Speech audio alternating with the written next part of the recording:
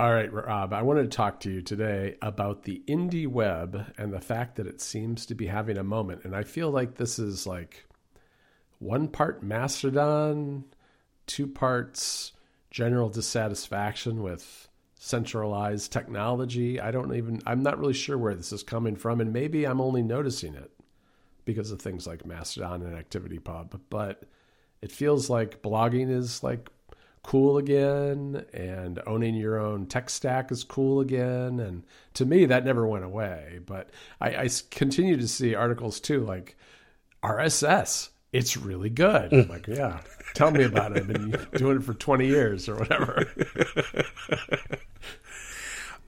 Yeah, I mean, you're totally right. I think at least this resurgence, and I will say straight off, you're absolutely right. Like, I've had a blog for however long, 10, 12 years. Right. We've all been it was certainly in our little circle, we've been using RSS and all of these things for a long time. But I feel like what happened was like Twitter imploded.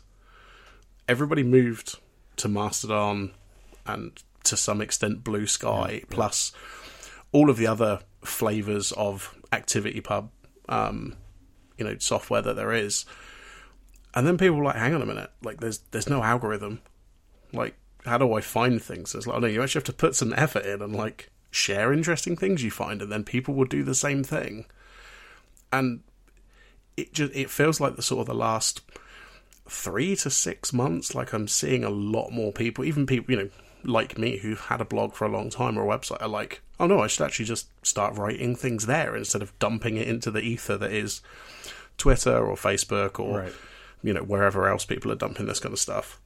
Yeah, definitely. I mean, and it's like, it's curation as opposed to being shovel-fed algorithmic stuff that, your clicks and your scrolling speed dictates gets sent to you. And I think that's pretty interesting. And I've already seen and I do want to talk about Threads, because I think Threads is a very interesting example, since they've said that they're going to adopt ActivityPub, and they are making some moves in that direction already. And I think they actually will do it. But you probably saw over the holidays that the timeline on on Threads got pretty bad for a lot of people. And I think that is probably due as much to a poorly designed algorithm as it is to an influx of bad accounts. I mean, it's just my hunch, but I think that a lot of times people give algorithms more credit than they're worth. Like if you're on Instagram and you slow down your scrolling when you go buy an ad for a backpack, chances are you're going to start seeing a lot more ads for a backpack. And I feel like the same thing happens when you see something that you don't like or that offends you in some way, right? Oh, absolutely. And I don't think that the algorithms, they aren't telling you that, oh, you like that, therefore you should see more of it. I don't think that they know one thing from the other, right? That oh, I'm shopping for a backpack, and oh, I just came across a post about Nazis that has shocked me, and that's why I stopped scrolling. And I think that, and that's not like to say it's like the fault of the people doing the scrolling. I mean, you react the way you react to those things. And I think though that the algorithm picks those reactions up, even if they're just like subtle reactions. And oh, absolutely. Right? And then feeds you more of it, especially if you're someone who, when they're outraged by something, responds to it. I think that's kind of like, it's just another version of feeding the trolls. Oh, absolutely. I mean, at their core, like most of these, quote unquote algorithms, whatever you want to call it, like they're focused on like one of maybe like a handful of things. Like, for YouTube, you have to assume it's probably watch time, because the more you watch, the more ads that can show you. For Threads, my assumption is, they want you, as you say, they want you to reply to it, or they want you to boost it so that more people see. And as you say, it doesn't have to be a nice post. It could be something that's made you absolutely furious. It could be the worst thing you've ever seen in your life. Right. But as far as the algorithm's concerned, oh yeah, you were really into this post, whether you liked it or not. It's all engagement, which is neither good nor bad. It's just a thing. It's just like the amount of time the amount of attention they can draw from you from a certain post, whether it's it's one you should be seeing or you want to see or not. But absolutely, and that's not to forgive them for not moderating it well enough. No, not at all. Some of the stuff that was, right. Some of the stuff that was going past just before Christmas was pretty bad. Yeah, it was. And it's still pretty bad. And I think that they sort of acknowledged it. I don't think that the response was probably as strong as it could have been in terms of communicating the response and what they were going to do to the people using the site, as opposed to, maybe there's engineers doing stuff that's really dramatic and going to change it. I don't know, but they haven't communicated it particularly well. But you're right. I think that, things like ActivityPub and in particular Mastodon and Blue Sky to an extent, they allow people to share stuff without kind of having stuff forced on them, which is pretty nice. I mean, I personally, I'm kind of like in the middle ground. I actually like both to a degree. I get very tired of the algorithms, but I also know that because I follow, like on Instagram, for instance, I follow a bunch of retro video game accounts and some travel accounts and some food accounts. If I go into that algorithmic timeline, I see some stuff that I just think is kind of cool, even though they're not people I follow and probably people I'm not going to follow.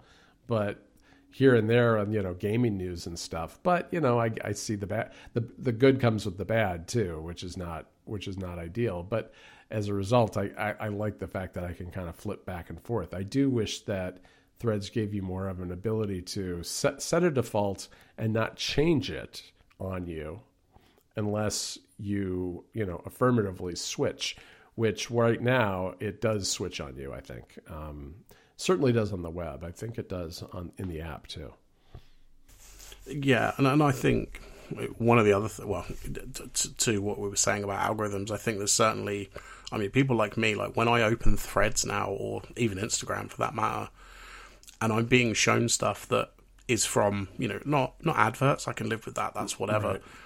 But when I'm being shown stuff from other accounts that I don't follow, and I've got no context for, why I'm being shown this, or like, maybe I'm being shown a post that's like 3 into an actual, a 3-post thread or something like that. Right. I have got so used to only seeing things that I have explicitly asked to see that I don't want that anymore. And I totally get to your point that yes, it can be good. Like when it shows you the Instagram seems to be particularly good at this, and it always has been. When it shows you the stuff that you're really interested in, it's fantastic. But when it's just showing you what feels like random stuff, it kind of feels a bit exhausting to go through your feed, and it's like, here's this guy and this guy. It's not for me anymore. No, I get that, and I think part of it is you have to kind of almost curate the algorithm to yourself to a degree. I mean, you can never control it completely because it is designed to just show what they think you want to see, and they may not have the same view of what you want to see as you do. But I think if you follow a lot of people and you also follow a lot of similar narrow topics, that tends to help, I think, with Threads. I don't know. I mean, I shouldn't, I'm speculating really because I don't know how these things work any better than I suppose anybody else does, which is really part of the problem. I mean, why am I getting, a nice stream of beautiful photographs of Europe and retro video games and someone else is getting hate speech? I don't know. I mean, I have no idea, and it shouldn't be that way. But yeah, and the people at Threads don't know any better than we do, right? Not really, probably not. In the grand scheme of things, they don't know. And so I guess if they don't know, if the algorithm is that imprecise, then the thing is they just need lots of humans to content moderate and respond to reports and things, which that's what all the big sites do, and Facebook has certainly got the money and the people to do that. And it'd be best if it wasn't really like allowed on there to begin with, if somehow they cut it off at the pass. But they need to do a good job, obviously, taking it down. But content moderation is just one aspect of why I think this stuff is having a resurgence. It's not just because Twitter became an awful place. I mean, Twitter absolutely did become an awful place. But I also feel like the other side of Twitter was that I think the decline of Twitter showed a lot of people that they didn't control their stuff. And now they maybe spent, 5 years posting some of their hottest takes and their best jokes and their coolest memes on Twitter. And now, because of the changes, they probably didn't initially want to leave, but ultimately did leave because of the changes. And now they've kind of like lost all that content behind. And why do that again, right? Oh, absolutely. I mean, you know me. I'm a big digital hoarder as it is. So am I. I mean, we both. I think we spoke about it a few episodes back. But it's also not easy to do that. To go, okay, you've got Twitter, that's great, and you can go download your archive every now and again. When it wasn't terrible. But that's not. If the site shut down tomorrow, anyone who's doing like a manual backup and that kind of thing, like you're not going to get that. Right.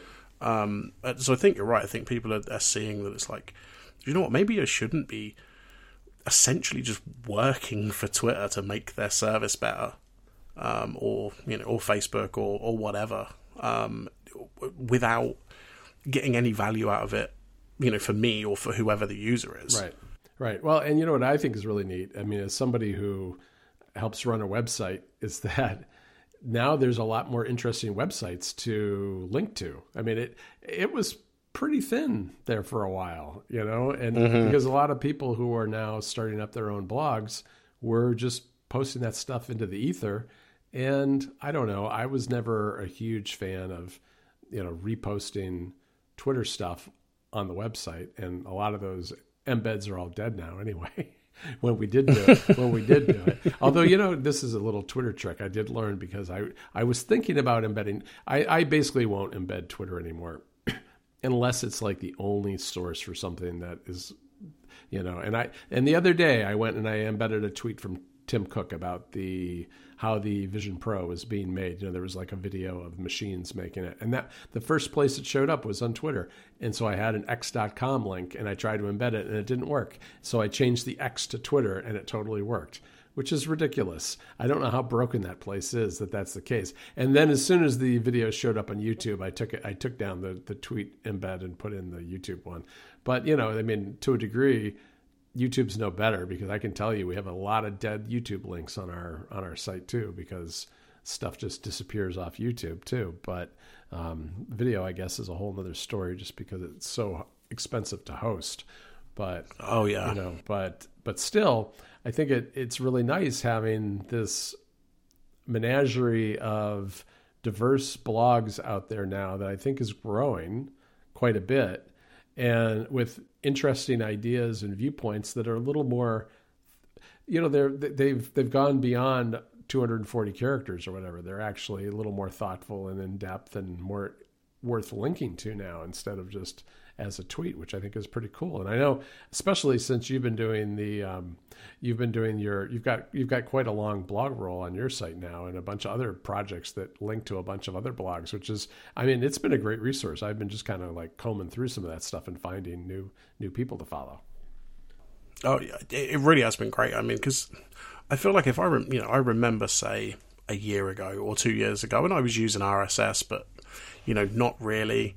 I feel like you'd tell somebody to get RSS and go, oh, yeah, subscribe to The Verge, subscribe to Mac Stories, subscribe to, a whole collection of quote unquote news sites. Right. These are, these aren't like an individual person's thoughts.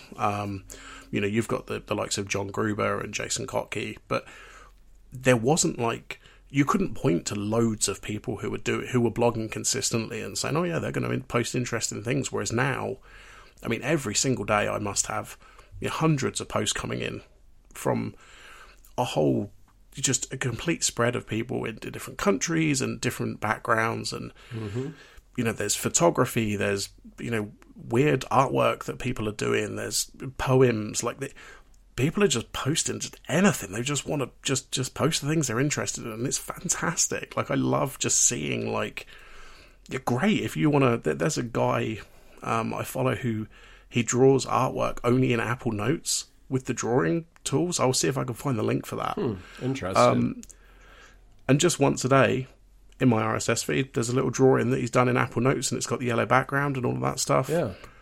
Cool. That is cool. If that's what you're into, if that's what you want to do, that's fantastic. Yeah, absolutely. And that's what it is. I think it's just more people doing it more consistently, because without Twitter siphoning off all that creativity, it's getting an outlet in a place where those people control it and they own it, and it's really more permanent when you get to it. I mean, I think that's what I think is cool about it. I mean, nothing on the internet is truly permanent, but it's at least in the control of the people who are paying the hosting fees, whether their website is up or down.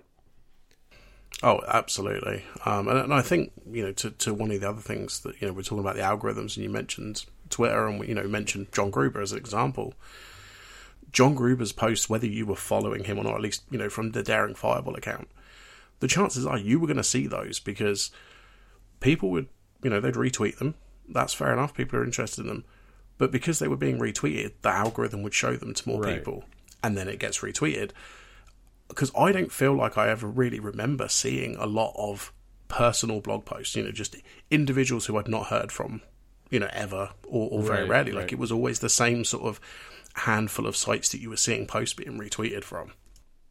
Yeah, that's a good point. I think that's absolutely true. And I think it's now, I think, at least for me, I had kind of split my news reading between RSS and finding links on Twitter for a while, but I've gone definitely back more towards RSS at this point, which, I never went away. I never stopped using it. It's just that there were things I skipped over in RSS because I'd already seen them on social media somewhere. And that's still true, because I do follow a number of publications on Mastodon. I just think it's kind of a useful way to find stuff that's most timely. And I wouldn't say it's like, Mastodon's by no means as real time as Twitter ever was, but that's okay. I mean, most stuff that doesn't really matter. Once in a while, I feel that as like a downside to Mastodon, but most of the time it's not. Most of the time it's totally okay. I mean, there's just little things for me. Like, it used to be like when there was a press release from Apple, I would have a notification set for that in Twitter. And Twitter was so fast, it would show up on Twitter before it would actually load in the page sometimes on Apple's website. Whereas that's just not going to happen on ActivityPub. I mean, not that Apple is posting its press releases on Mastodon, but, that kind of thing. Oh, absolutely. Yeah, you're totally right. I mean, like an Apple Live event is a good example where things are just not coming through, as quickly as they used to on Twitter when we were all posting as quickly as possible. Yeah, no, and like we'll do some stuff, like we'll post some article at Mac Stories, and we'll I'll tell somebody about it, and they'll say, "Oh, I haven't seen it on Mastodon yet." And it just takes a while. I mean, when I say it takes a while, it might take 5 or 10 minutes. It's not like half a day or something like that. But it is slower. But there's something. Sometimes speed is good, but most of the time it's not, I think. And so it's probably, on balance, a better thing that it's slower than some of the things that came before it. Yeah, absolutely. I mean, and I guess like the last sort of bit that I mentioned in this article this post that I wrote was just just pointing people to, it's easy for me to say, or you or whoever, just go, oh, you should make a website and do these things. Like, okay, but share links, like tell people where they can go to actually do this, because it's easy for me. I'm a developer, easy, quote unquote. I'm a developer. I know what I'm doing. Like, I know what software's available, but not everyone's a developer. Like, people want the ease. You want to just sign up and like start posting stuff, and maybe you want to mess around with the theme or the CSS or whatever, but you don't necessarily want to set up a server and a build system and all of this kind of stuff. Right. So like just sharing links is just so useful, and like loads more people are doing. Even just this week, like a bunch of people are like setting up like weekly, I'm going to post all the links that I found, and it's been great. Yeah, it is very good, and I think that is an important thing to do, is to give people, like, point people in the right direction, because everybody is a little different in terms of what they're looking for. Some people just want to set up like a portfolio single page site that's like something like card.com with an extra R in it, I think. Which is what I have my website on, which is just like almost like a little mini resume page, because I mean, my actual writing goes on Mac Stories. But that kind of site, or maybe they want, I don't know, you're more familiar with more of these different options than I am, but there's a lot of them that run the gamut from pretty inexpensive on up to something a lot more customizable and unique. Oh, absolutely, yeah. I mean, there's loads of. I mean, in this particular blog post that we're talking about, I listed 7. Right. I have a note in my Obsidian database that has like another 10 that I've seen in the past like 2 weeks. That, either these are popping up or I'm hearing about them, and every single one's like got something slightly different about it, or it's kind of targeted to a different kind of person. But yeah, I'm gonna post those somewhere at some point. But yeah, I mean, there's a lot of options for just getting a website up and just posting about whatever it is you're interested in. Yes. Well, I highly recommend everybody read Rob's post, which is called "The Web is Fantastic" from around the holidays season, because it was I enjoyed reading it because it was like a lot of sites that I hadn't heard of before, and I was just checking them out and seeing what all the options are, because it's been a little while since I think a lot of us have even considered this kind of stuff. Mm-hmm. Oh yeah, definitely. So I want to finish with a little Vision Pro talk. Rob, I know that you're not super hyped about the Vision Pro. At least that's my sense. Is that true? Let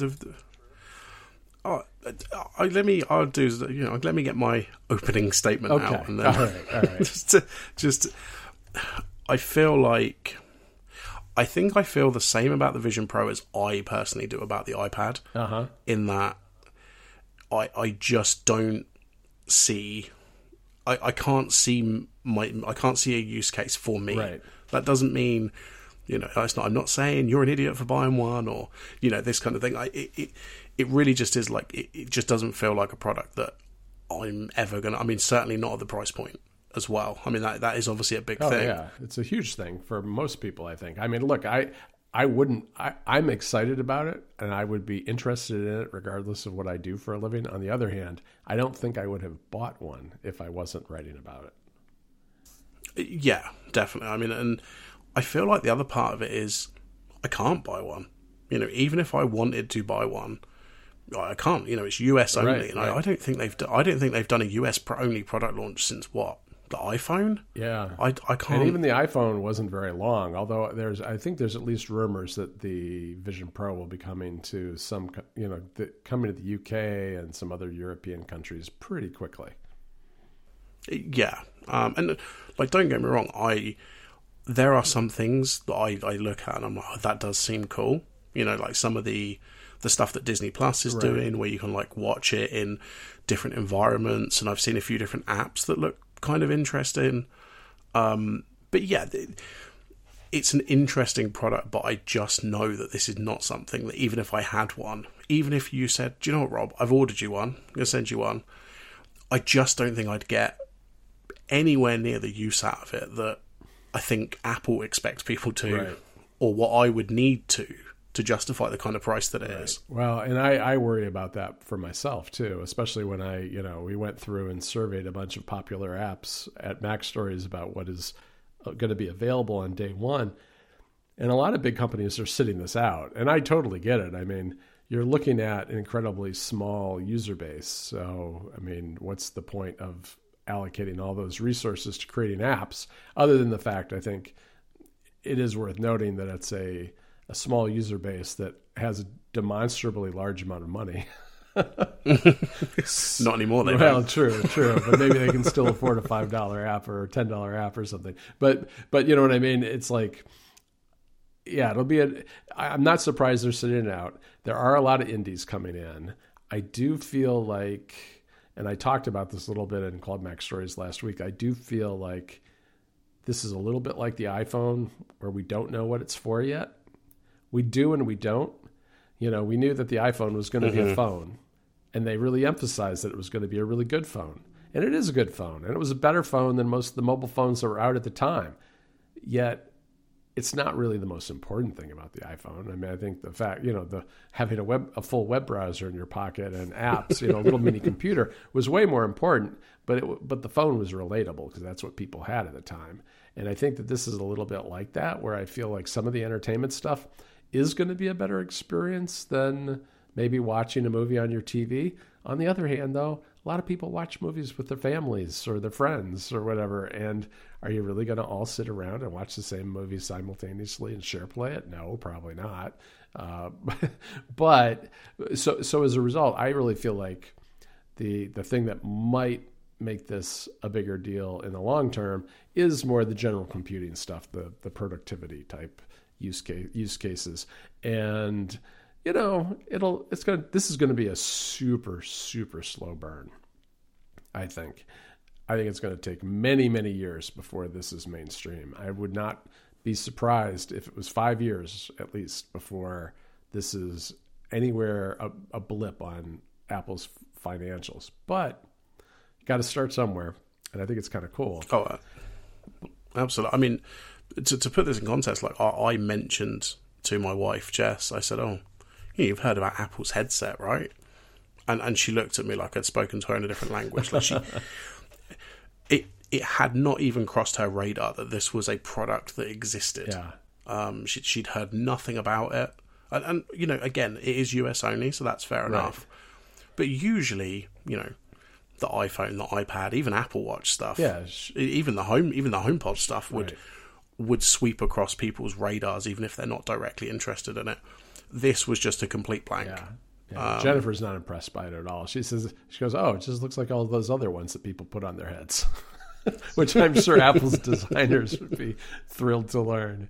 But yeah, I mean, the one thing that I did over the holidays, which was kind of fun, was that one of my kids, who's a developer, built me a little app for my birthday, and the app allowed me to take spatial video from my iPhone 15 Pro Max, and it converted it into a format that could be viewed on the X-Real Air glasses, which was kind of a neat way to preview what it's going to be like a little bit. I don't think the effect was as dramatic. I mean, it's not nearly as designed, but it was kind of neat to see the handful of videos that I've taken so far with my phone and see them in a bit of 3D. Because basically, the way it works is that those HEVC files have two streams in them, two video streams in them.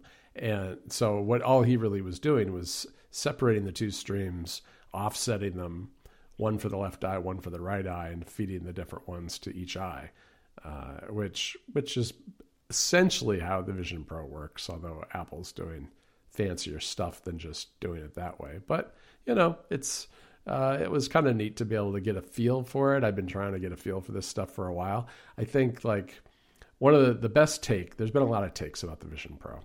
And I think the best take I've seen was from Jason Snell on Upgrade a while back, a couple of weeks ago, I think, where he likened it to when people would go out and spend $2,000 or $3,000 on a personal computer in the 80s, bring it home to their family, and everybody would turn it on. They'd see the blinking cursor, and the next question was, now what?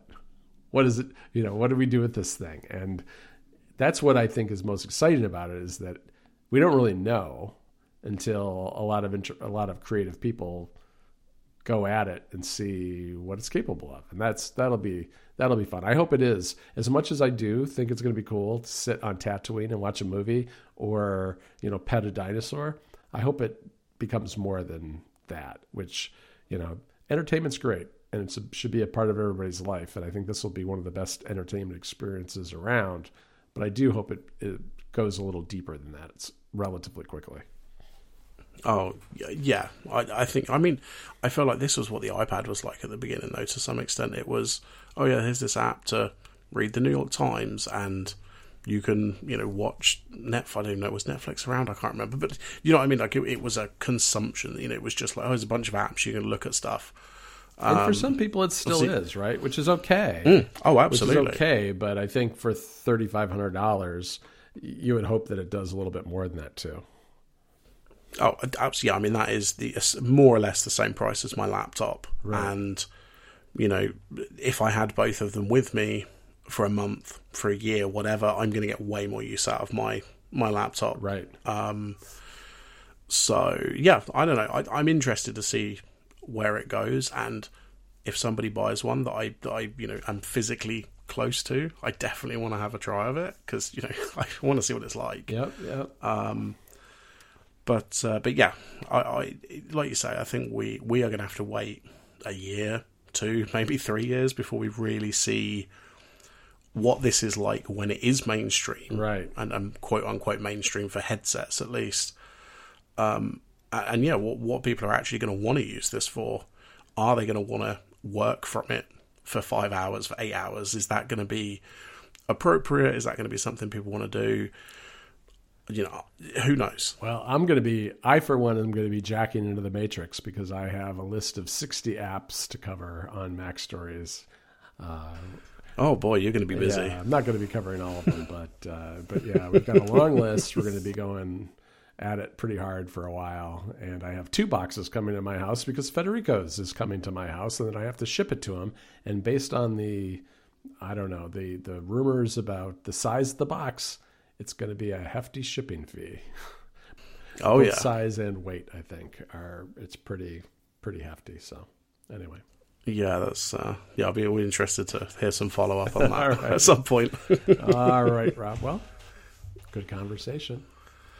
Yeah, very good. We'll be back in 2 weeks, and we'll do it all over again. Sounds good. Talk to you later.